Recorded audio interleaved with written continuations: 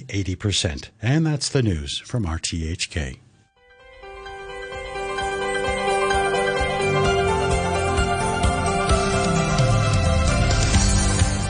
Good morning and welcome to Backchat. I'm Janice Wong and your guest presenter is Danny Gittings. On today's program, we're talking about major ferry fare increases being considered by the government. Ferry operators have applied for fare increases of between 22 and 100%, with the steepest hikes proposed for some routes connecting Hong Kong Island with Lama and Peng Chau. LegCo is due to discuss the proposals at a special finance meeting that's just started. And the government says it will consider the applications prudently, considering the financial position of the operators as well as public affordability. So what do you think of the prospect of higher ferry fares? Can people afford it? And do the operators have any other options? After 9:45, we'll look back at the life of veteran Hong Kong actor Richard Ng, who passed away at the age of 83. So let us know what you think. You can let us know what you think on our Facebook page, Backchat and RTHK Radio Free. You can email us at backchat@rthk.hk or give us a call. The number there, 233 88266. Joining our discussion this morning, we have in our Kowloon Tong studio Southern District Councillor Paul Zimmerman, and on the line we have Alok Jain, CEO and Managing Director of Transconsult, and Quinton Cheng, a spokesman for the Commuter Concern Group Public Transport Research Team. Good morning to all of you, and thanks for joining us on the program. Now, Alok Jain, we enjoy having you on Backchat, but recently, every time you're here, we're talking about fare hikes. Buses, tunnel tolls, Star Ferry, and now this. So what's going on? I mean, do outlying ferries really need to increase fares and by that much? Well, good morning, Janice, and thank you for having me here. But I think there are two things here. One is obviously fare increases to me is an inevitable part of living in an urban setting. We have inflation and the cost of operation goes up, so you have to adjust the fares accordingly, because that goes in line with the wages. Otherwise, you can't improve the wages, you can't cope up with the maintenance and all of those things. So fare increases in a full cost model is something that is inevitable. So that's putting that aside. The question always is how much. And let's say if you divide the operating cost of a public transport operation, normally roughly about 30% is taken up by the fuel. 40 to 50% is taken by the staff costs, and the remaining cost is of supply repairs and maintenance. And is the staff cost going up by 100%? I don't think so. Has the fuel gone up? Yes, it has quite increased from the lows of that we had seen in the market. So there are changes, and those are all very transparent and known, and that's why most of the countries are now going towards a formulaic approach to fare setting. And that's what I have been also talking about, that instead of having this arbitrary 22.5% or 100%, which nobody knows how that has been calculated, and basically the operators can apply for anything they want, and the government says that they will look at the financial position of the operator. I feel that this inevitably leads to incentivizing poor performance by the operator. So operator doesn't make money, and end of the day says, I'm not making money. If you don't increase the fare, I'm going to get out of business. And I think that is not a position any city would like to be in. There needs to be certain level of transparency. There needs to be certain level of contestability in the market. And that keeps the fares stable, and especially knowing the fact that this is a monopoly market. There are not multiple operators. There's no competition on that particular segment. I think that ultimately affects the people who live there, who are dependent on that mode of transport to commute, to do their daily lives. So I think that way, this arbitrary approach is, in my opinion, is not the right approach. You seem to be suggesting that it would be better to have some sort of fixed formula, as I think the electricity companies have, although there have been a lot of criticisms of that formula as well, but that there should be some fixed formula maybe linked to inflation and costs? Yes, I mean, those are known indicators in the market. Any economic models factor in those things. Any forecasting model for factors in your wage indexes, your CPI and things like that. And those are the things that need to be taken into account. The financial performance of an operator is irrelevant in my opinion. I mean, it's a business end of the day, and if somebody doesn't want to operate it, they can exit and somebody else can come in. So that's what I meant by contestability. So there is no contestability either at this moment in the market. It is, locked in with one guy, and that one guy basically says, I'm not making money, so I can increase prices as much as I want. Paul Zimmerman, the outline ferry operators have asked, depending on the route, increases between 45 to 100%. Do you think they're going to get it? Do you think they're going to get that? Well, we've seen it already before. The Star Ferry company was asking for a lot of increase, and so they ended up with 56%. So that's still pretty massive, isn't it? That's right. So you put a big amount of money, and then you see where you get, and you see the same thing that the bus companies did the same thing. They haven't finalised the fare increases yet, but the bus companies recently made proposals, including presentations into Let's-Go, where they asked for a across-the-board $2 increase by Bravo, which with some bus rides means a more than 50% increase in fare. So it is a trend this year that we see this massive increases being asked for. So it's just a game. They bid high to deliberately bid high, knowing they're not going to get what they bid for, but to still try and get a still substantial increase at the end of the game. Sure, and they know how government works, and government needs to win. So then everybody publishes a very high demand in advance, and then the government is shown to be a winner because they've negotiated it down, and then we're all settled on and go forward. So then everybody looks like they are a winner. Are you suggesting there's some sort of informal discussions behind the scenes and sort of?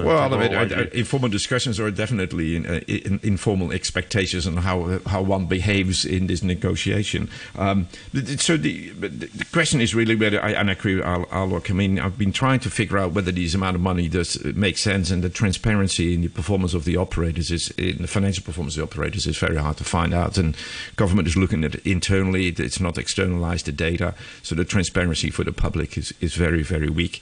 And then you anyway have this strange situation. You have a public service provided by private companies, and the public service in countries where I originally come from, like Holland, it's seen as a public service and as a public good, and the prices are set as a public service, and they're not necessarily set as a profit-making enterprise. So they're subsidized. So you're subsidizing public services like transport. But in Hong Kong we don't have that, and that leads to this odd situation where we had these negotiations which are not very clear. The other thing to me would be is non-fare revenues. If I look at these ferry piers, they're sloppily maintained and managed. I mean, if they're good pieces of property that should be better managed, they could make more money out of it. Are they under development restrictions that the land use terms don't actually allow them necessarily to use them for everything that might make more money? Well, then it's the question of negotiation between the ferry operator and the government, and then the various government departments, the planning department, the lands department, the transport department, to sort out how you can make better use of these properties and make sure that there is non-fair revenue. But if you now go to the ferry pier, there's dilapidated structures, there's poor services available on them. The Star Ferry company has just increased the fares by 56%, but go to the Star Ferry terminals in Kowloon and on Hong Kong Island side. I mean, look at the facilities and services that are available there. Look at the restaurants on the second floor, the Watermark, and that open space there. It's all rubbish, and it's prime property, and there's not made good use of it. So everybody loses, because it could have been a nice restaurant people can enjoy, and it could be subsidizing the fares. So I think there is much more that can be done in that sense, and there's got to be much more pressure on the system to deliver. Right. Mr. Jain, what do you think? I mean, are there other sources of revenue that these ferry operators can look at? Well, as Paul said, I mean, these are prime properties. Obviously, there are other sources of revenue. But as I said, that right now the model seems to be the poor financial performance is an incentive for the operator, because the poorer they do, the higher the fare they can increase, and they always keep these other things in the bank, because that can be done anytime they want. So they don't want to exhaust that option until they can increase as much fare as they want. So that is becoming a bank of insurance of last resort. I don't think that's how it should be approached, and we need to find operators who maximize the return. And obviously, I think government has already done subsidy towards the capital expenditure on the ferries. Some of the electric ferries, the capital cost has been borne by the government or funded by the government. So, and if you look at that structure, I think if we go forward-looking, right now with the electric ferries funded by the government, the cost of operation is going to come down substantially because there is no fuel cost fundamentally. There is a very little fuel cost, only electricity. And sorry, hang on. How close are we? How close are we to actually running electric ferries to the outlying islands? I mean, I can understand the Star Ferry, which generally only takes like 5-10 minutes, but well, as close as government wants it to be. Let me put it. We have the technology that we could. Technology is available, and ferries are available. They are running that in Norway. They are running that in Stockholm. So it's a matter of just putting that in Hong Kong. Somebody has to just bring them and start operating them. Including, you could run the equivalent of the fast ferries you run to the outlying islands. Could you run those fast ferry services on electric? Would you need to charge them again when they got to the outlying islands, or you can charge them in central and they can make a return journey? Well, you would charge them at both ends. I mean, you can have charging facilities. That's not rocket science, honestly. So it can be just built on the ferry pier when the ferries are docking, loading and unloading passengers. That's the time they get fast charged.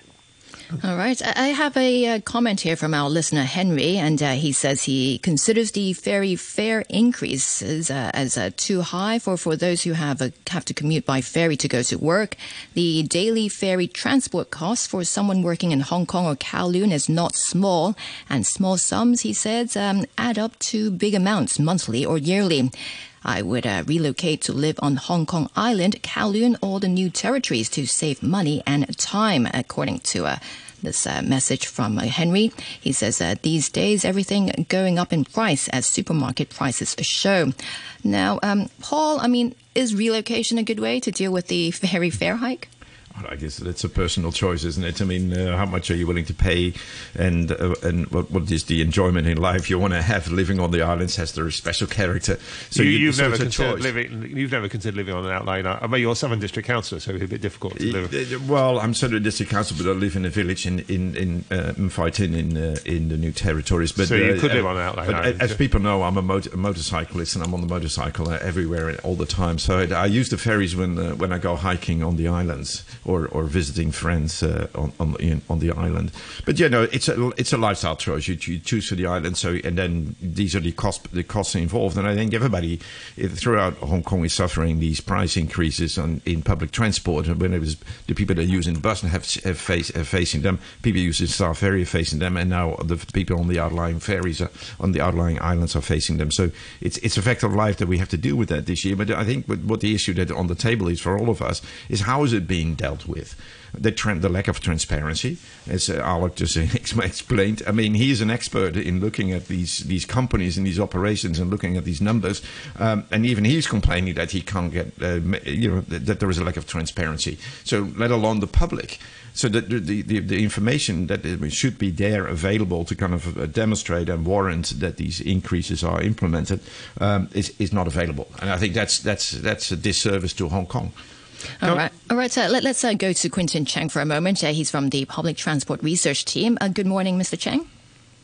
Good morning. Good morning. Thanks for joining us on the program. So earlier, Alok Jain says these ferry fare increases are inevitable. What are your thoughts on the ferry fare increases? Honestly, I think it's somehow unavoidable to increase the international oil price is skyrocket, and somehow to some extent we have to accept maybe there will be some adjustment over the price. But honestly, the range is completely go crazy. Honestly, it's really too much far from public expectation. So, but on the other hand, we have to look at that the ferry usage, especially to the inside the harbour one, is really dropped quite seriously. So they have to face because they are running costs is really running higher.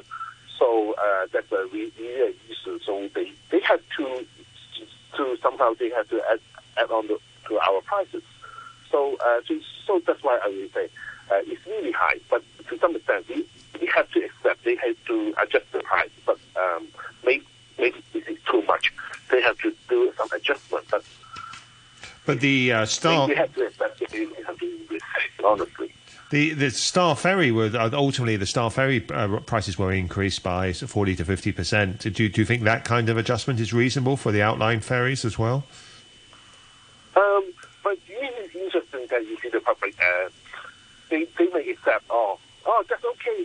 If you can save the price, if you increase up to $5 or $6 per ride, you see the public is honestly they to some extent they understand that the character of the ferry, especially to the Star Ferry one, maybe not. They have to do some adjustment, not being strong connection between the harbors. Maybe to some extent they have to keep one link as a characteristic, as a selling point of our tourist industry.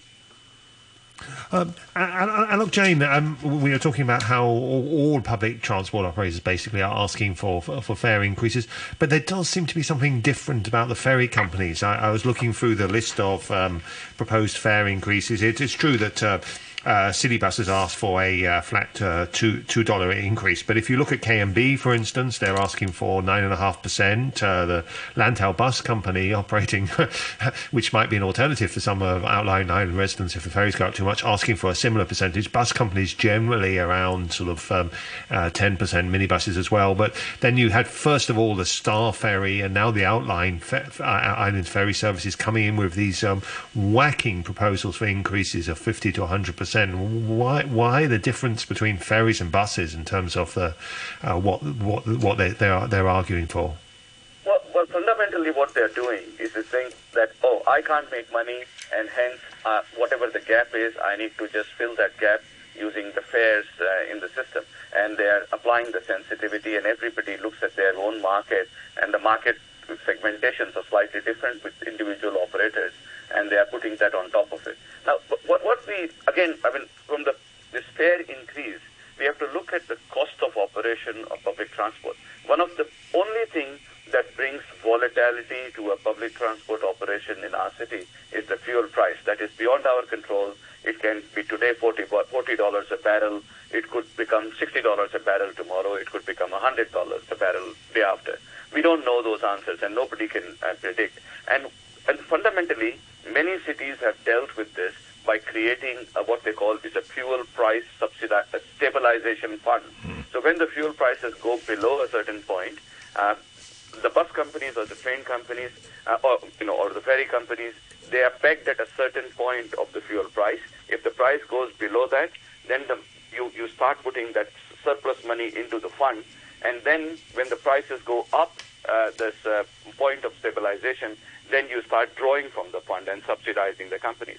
So it is a mechanism that kind of gives a cushion to this volatility of the fuel price. So we don't have that mechanism. But, that's something maybe, if fuel price is the reason, the government might want to look into this price stabilization fund. The other part is wages. Wages is a major component of any public transport operation. And I don't think anybody would say that wages have gone up in Hong Kong by 100% and hence that need to be factored in. So we have to obviously ask this question. The point, as I said, is not about the number, how much the number is right and how much is this wrong. But the point is we don't even know where that number is coming up from. It's kind of pulled out from the air and thrown out, and everybody is outraged.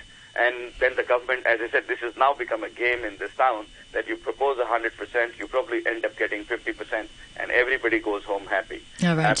And I think that is something what I'm saying should stop. There needs to be stopping of the arbitrariness of the whole process. All right, Mr. Jane, we have a call on the line. Anna, good morning. Hello. Sorry, folks, I'm on the MCR. Can I speak with the beleaguered consumer here? After 2 decades of trying to talk to the Transport Department, the company, and all committee meetings in Mui Wo on Lantau about this issue, can I just say from the consumer side, I think you'd have far less pushback from us if we got a decent service. Now, it's only recently that we got a fast ferry, between 7:30 and 9:20, going to Mui Wo. Now, this is now a major commuter route. But the problem here is the bus company hasn't kept step with that. So you get the 8:35 fast ferry now. Guess what? There's no bus. So you have to hang around for another hour for a bus to come. This is a legacy problem. I have a long knowledge of this. It's to do with the relationship between the rural committee, which is very powerful on the island, and the transport companies, especially the Lantau bus companies and the ferry companies. Any change in timetable, either to buses or to ferries, must get past the rural committee, who don't like fare increases. And that was always the excuse that we never had fast ferries in between 7:30 and 9:20 was because, quote-unquote, local people wouldn't pay the extra fare. But it's a big difference. It's 30 minutes on the fast ferry and 50 minutes on the slow. Now, there's other things like on the Lantau ferry. We can't bring animals onto the fast ferry. It's not the case on the Lama ferry. You can take animals on all ferries. So there's all kinds of things that aren't user-friendly about this. And the fact that the buses and the ferries don't marry up. When you get off the ferry, there's a bus in 10 minutes usually. When you come the other way, like this morning, I didn't take the ferry because if I got the bus at 8:15, I'd have then had to wait 20-25 minutes in Mui Wo for the ferry. So there's a lot of legacy issues here. It's not just about can they make money at the ferry pier. All right. Thank you, Anna, for your call. Alok Jane, I'm not sure if you caught most of that because of the quality of the phone line. Yeah. So, Mr. Jane, what do you think? I mean, Anna there, she's talking about the quality of service. I mean, that quality of service is twofold. One is obviously the quantity that is provided in a certain part of the market. So number of buses that are running or number of ferries that are running, I think that is one side.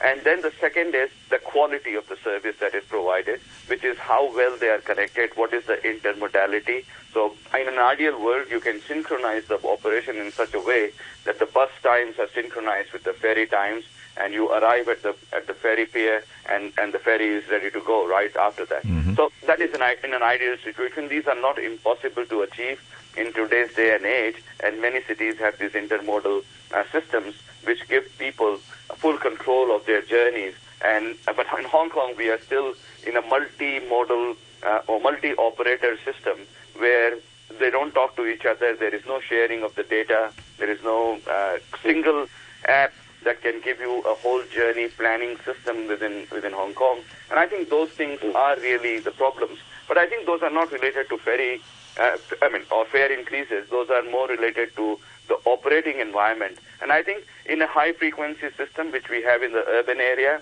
those issues don't arise as much. But certainly in places like Mui Wo or Lama, where the number of people using the services are less, these issues are really of utmost importance.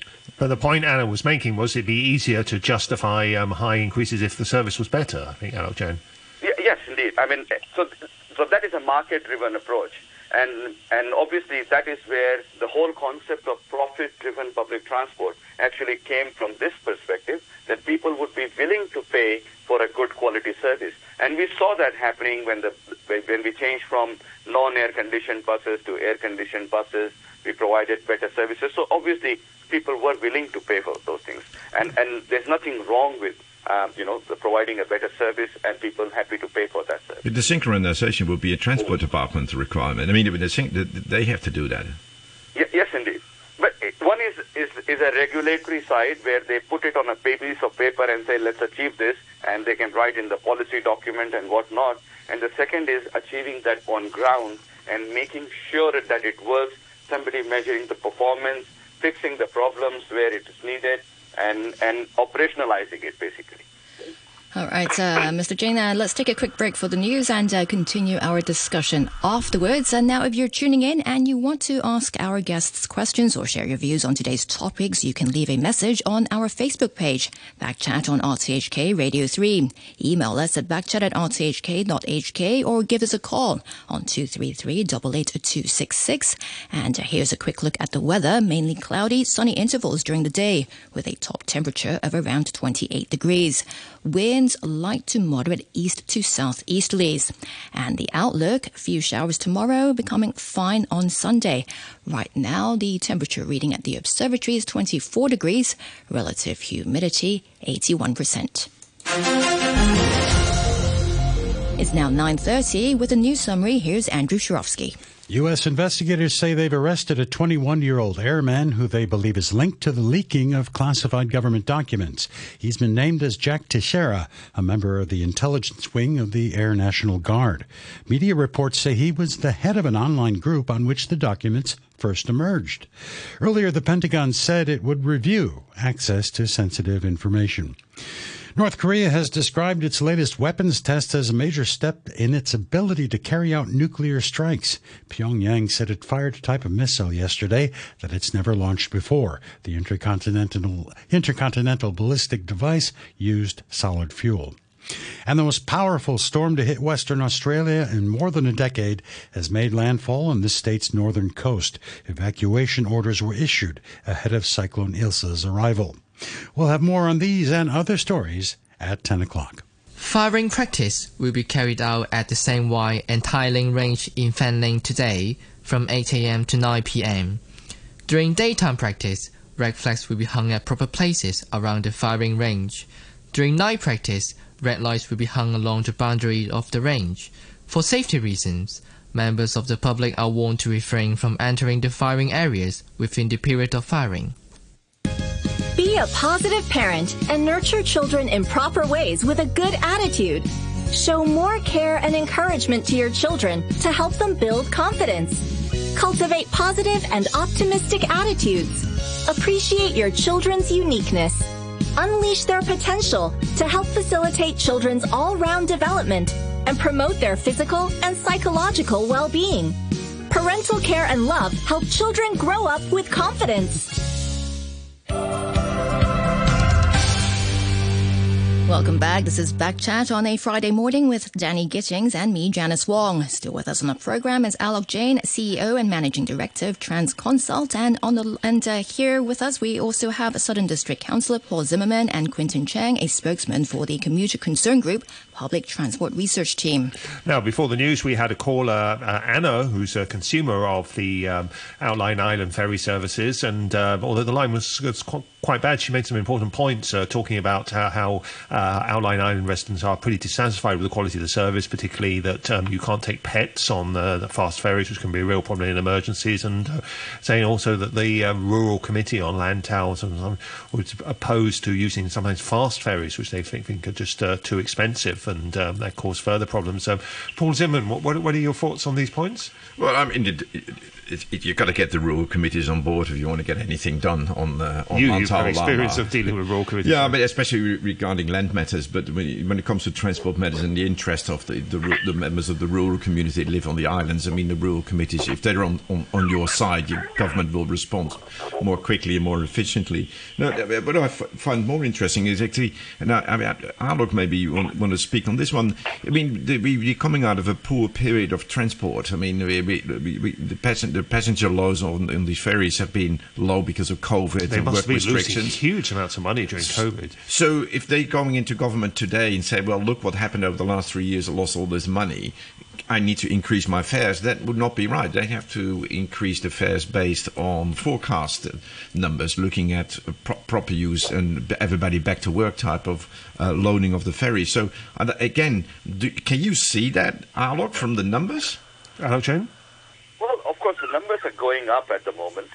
Nobody can argue how much they will go up. And there are a doomsday scenario where they say that no tourist is going to come back to Hong Kong and it will remain a muted market. That's obviously one extreme of the viewpoint. And then, of course, there is another viewpoint where we say that everything will be hunky-dory and we will have the same number of people coming back and everything will be fine. So depending on who you ask, I think these are, to some extent, of course, matters of opinion. And I don't think I'm qualified to answer whether Hong Kong has lost its sheen or Hong Kong is still the bright spot for tourism market. that's something that remains to be seen, because it's linked to so many things in Hong Kong. What kind of events we have, what kind of facilities we have, what kind of schemes we launch, what kind of connectivity we have, and those are unknown at the moment. So, but having said that, assuming that people, there is a steady state, we eventually would lead to a stabilization of the market. Once we reach that stage, then what happens in the market, I think that's the key question here. And I don't know what their forecasts are. And coming back to the same thing, the data points that are needed to decide what is reasonable fare increase are not available. And that's why this looks like more pulling it out of a hat. What kind of data would you like to see available that's good? Oh, the forecast that they are making for the future, the financial performance, what measures they have done to optimize their costs, what kind of difficulties or what kind of increases they have assumed on their wages. So we have to ask that whether what the fares are funding is going towards upkeep and maintenance of a reasonably good ferry operation, or whether it is going towards the operators, of fattening their pockets, And I think that's the question. If we are just pumping this up and putting that into, a poor operation or non-efficient operation, then that's not something public should be funding. All right, let's go back to Mr. Cheng for a moment. Mr. Cheng? Yeah. All right, so right before the news... right before the news, we had a caller, Anna, and then she was questioning whether the quality of ferry services justifies the fare increase. Any thoughts on that? What I think is you see the actual running costs, they are really running high. That's why we say it's unavoidable to make the price increase. But honestly, the range is can be too much. But I agree that how government should take upon that to how to help the operators to lower their costs, because honestly, their service quality is. I'm not a frequent user about the outline and ferry service, but I would see that they can do more to make the user have more quality service, like we say before. I heard that they make better connection with other public transport, because most ferry users, when they reach the ferry, they reach the pier, they have to do some connections. So including buses or the how we walk back to the city center. So I think government should do more on this to attract and make the ferry service become more attractive. So there's something that government can do more. And but honestly, are they ready? And back to the question, are they a quality service for that? Because that I don't think the quality service. I think they are not very. Getting disappointed. I think people for the outlying islands are disappointed about that. So I think.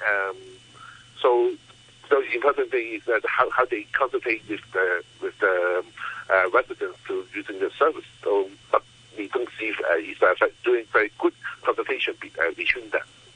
When you're talking about better connections between the ferry and bus, you're basically talking about Lantau, aren't you? I mean, there are no buses on the other outlying island ferries. Should it be the same company, the ferry company and the bus company? Well, I don't think it's a must to be the same company, but how to they make better communication between them. But it's interesting that transport department always not treat them as a whole. Sometimes the buses deduct their frequency, deduct their service, and suddenly make all the ferry connection lost. So I think there's quite a big issue that transport department didn't see it as a whole. Right, and Mr. Cheng, you just mentioned that the government should help the ferry operators lower cost. I mean, do you have any suggestions? I mean, earlier in the program we talked about exploring other revenue sources, but apart from that, what assistance can the government offer? Okay, so for example,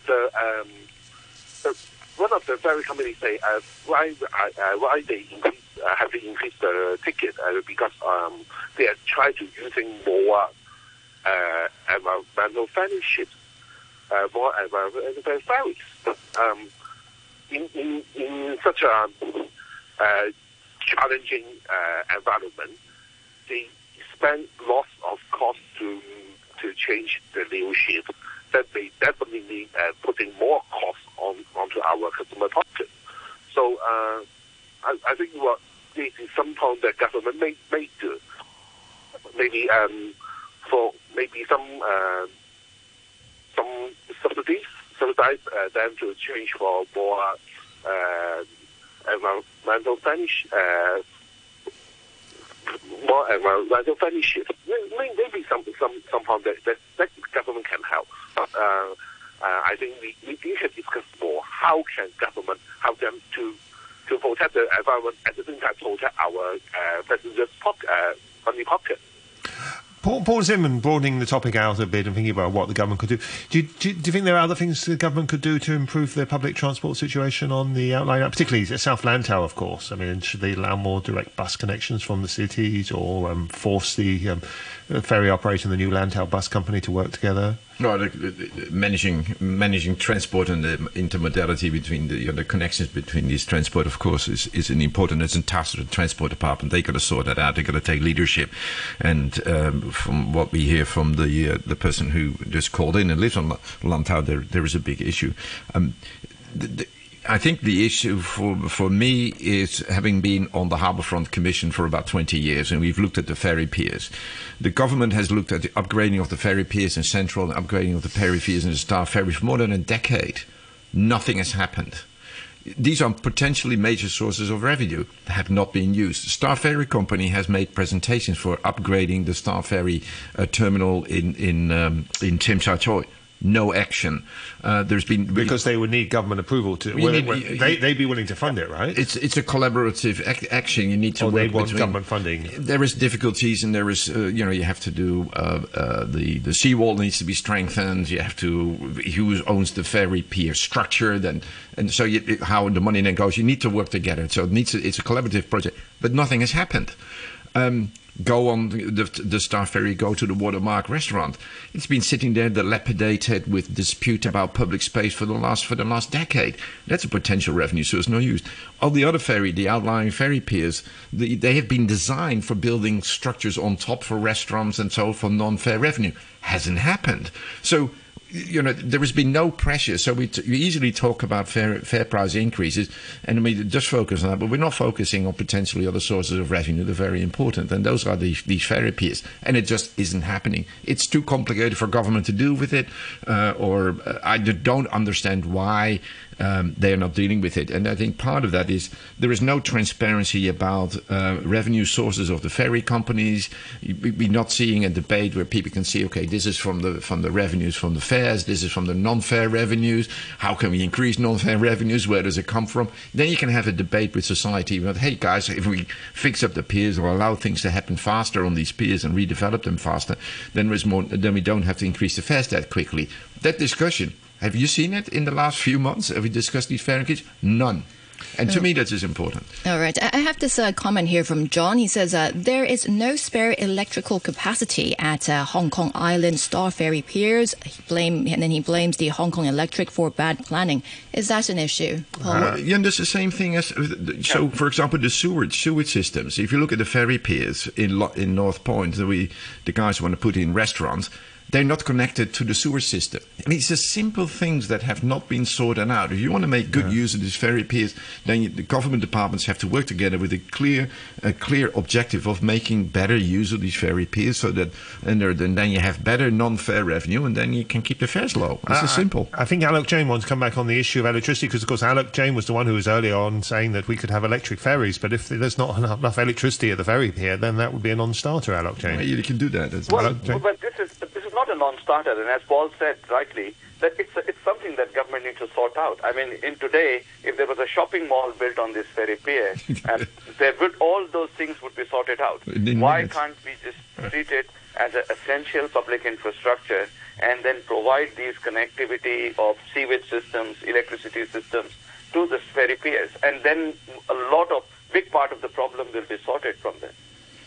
All right, Mr. Jain, we'll have to leave it here for now. Thanks again for joining us this morning. That's Alok Jain, CEO and Managing Director of Transconsult. Many thanks also to Paul Zimmerman, Southern District Councillor, and Quinton Cheng, a spokesman for the Commuter Concern Group Public Transport Research Team.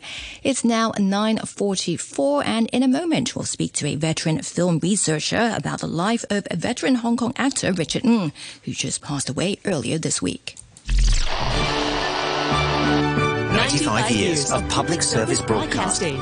Stay tuned with Hong Kong. Hi, I'm Michael Tin, Roundtable Legislator. I want to congratulate RTHK on its 95th birthday. And I've always been a fan of RTHK.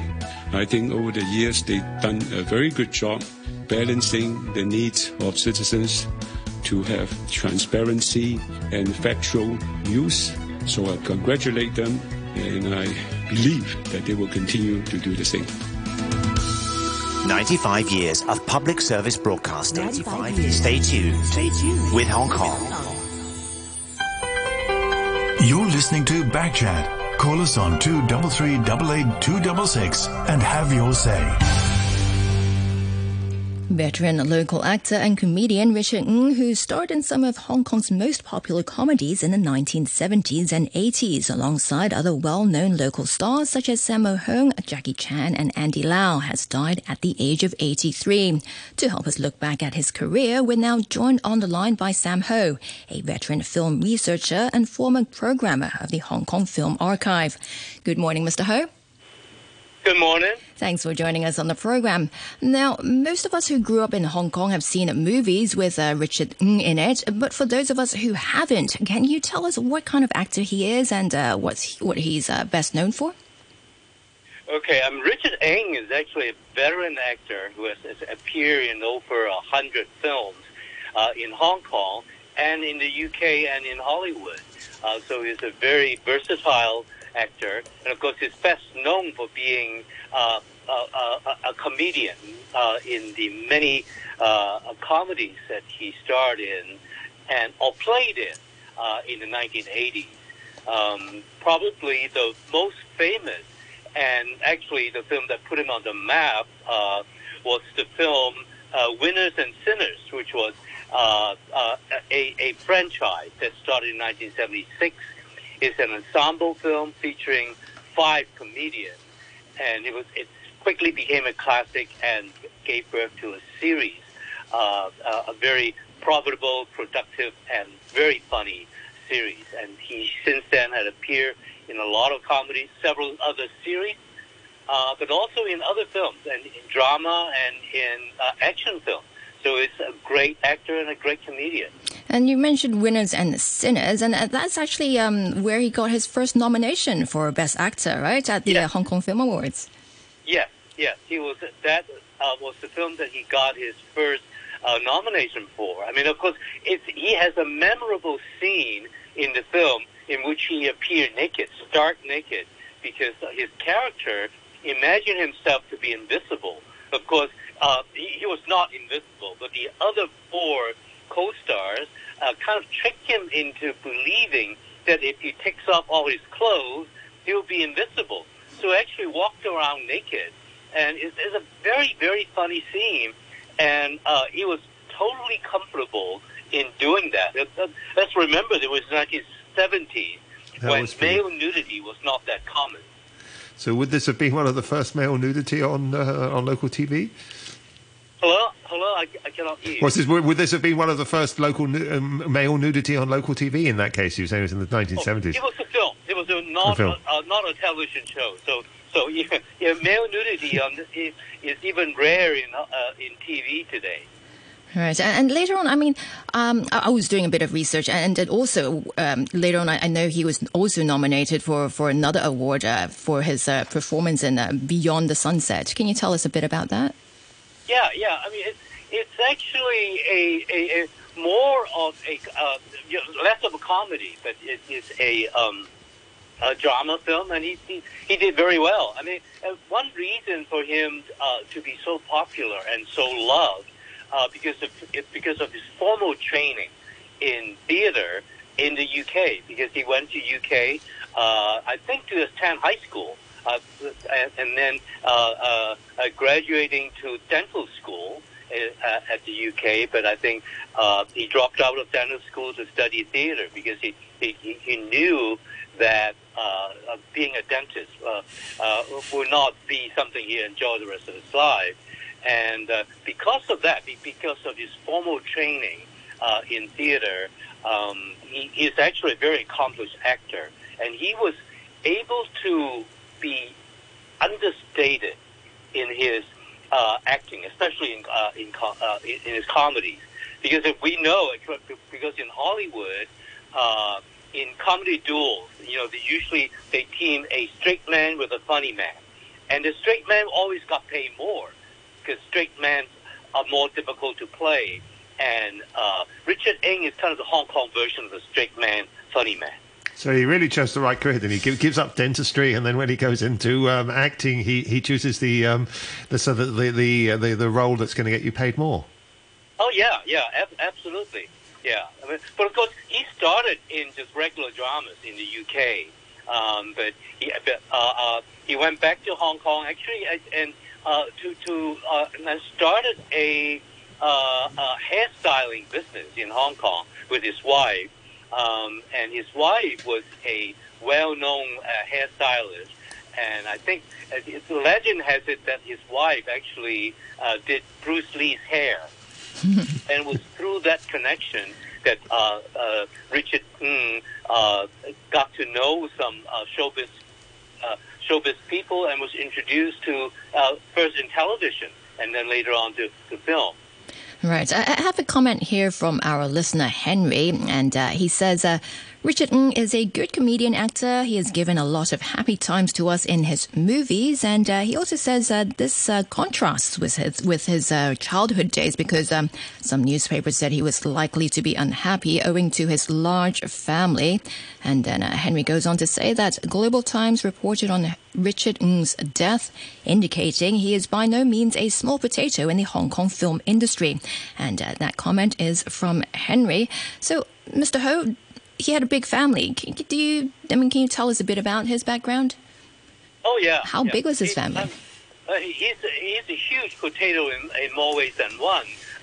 He came from a rich family. His father was one of the wealthiest men in Hong Kong. It was a huge family, but he actually had a very unhappy childhood because his mother died young.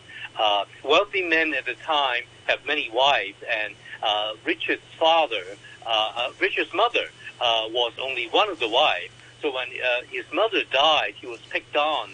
According to reports, he was picked on by his siblings, and he was treated not very well by the matron of the family, and was sent to the UK to go to high school.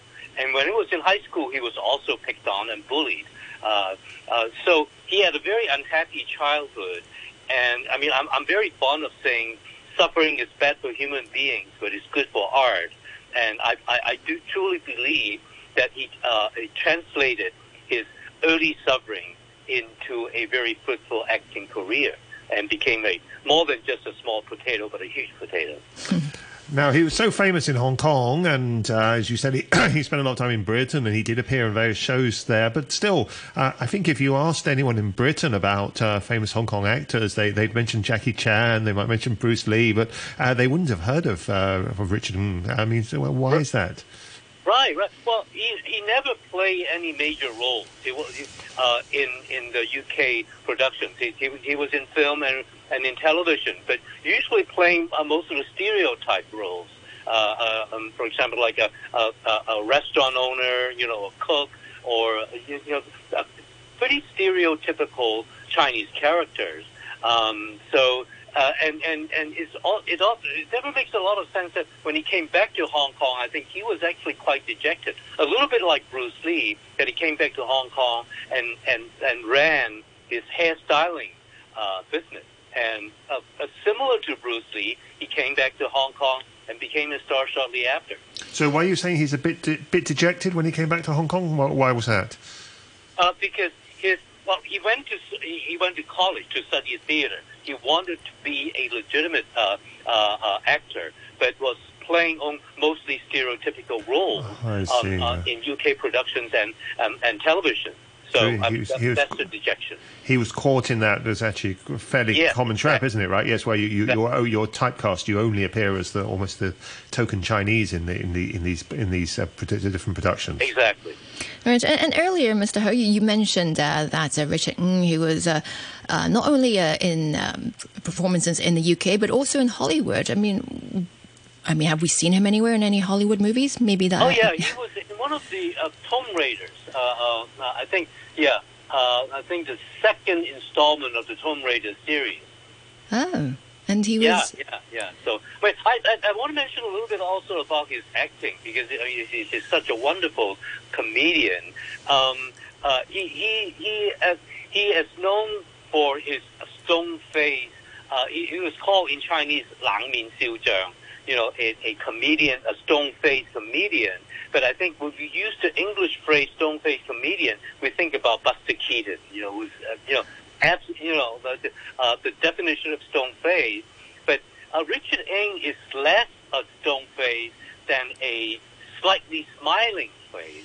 I mean, he always has this little cynical, funny, and mostly ambiguous smile. And in Chinese, we call that 皮笑肉不笑, which translates as smiles with his skin but not with his flesh. It's a very shallow smile, and it was a very, very mysterious expression that he was able to express a lot of emotions with that kind of a very subtle smile of his. So it's sort of a variation of the stone-faced comedian. Yeah, I think I did see a bit of that when I watched a clip of him with Sammo Hung and Michelle Yeoh in the Lucky Stars series. That was pretty funny. It was like the judo scene. Yeah, that was pretty good. But another wonderful thing about Richard Ng was he is a great ensemble actor.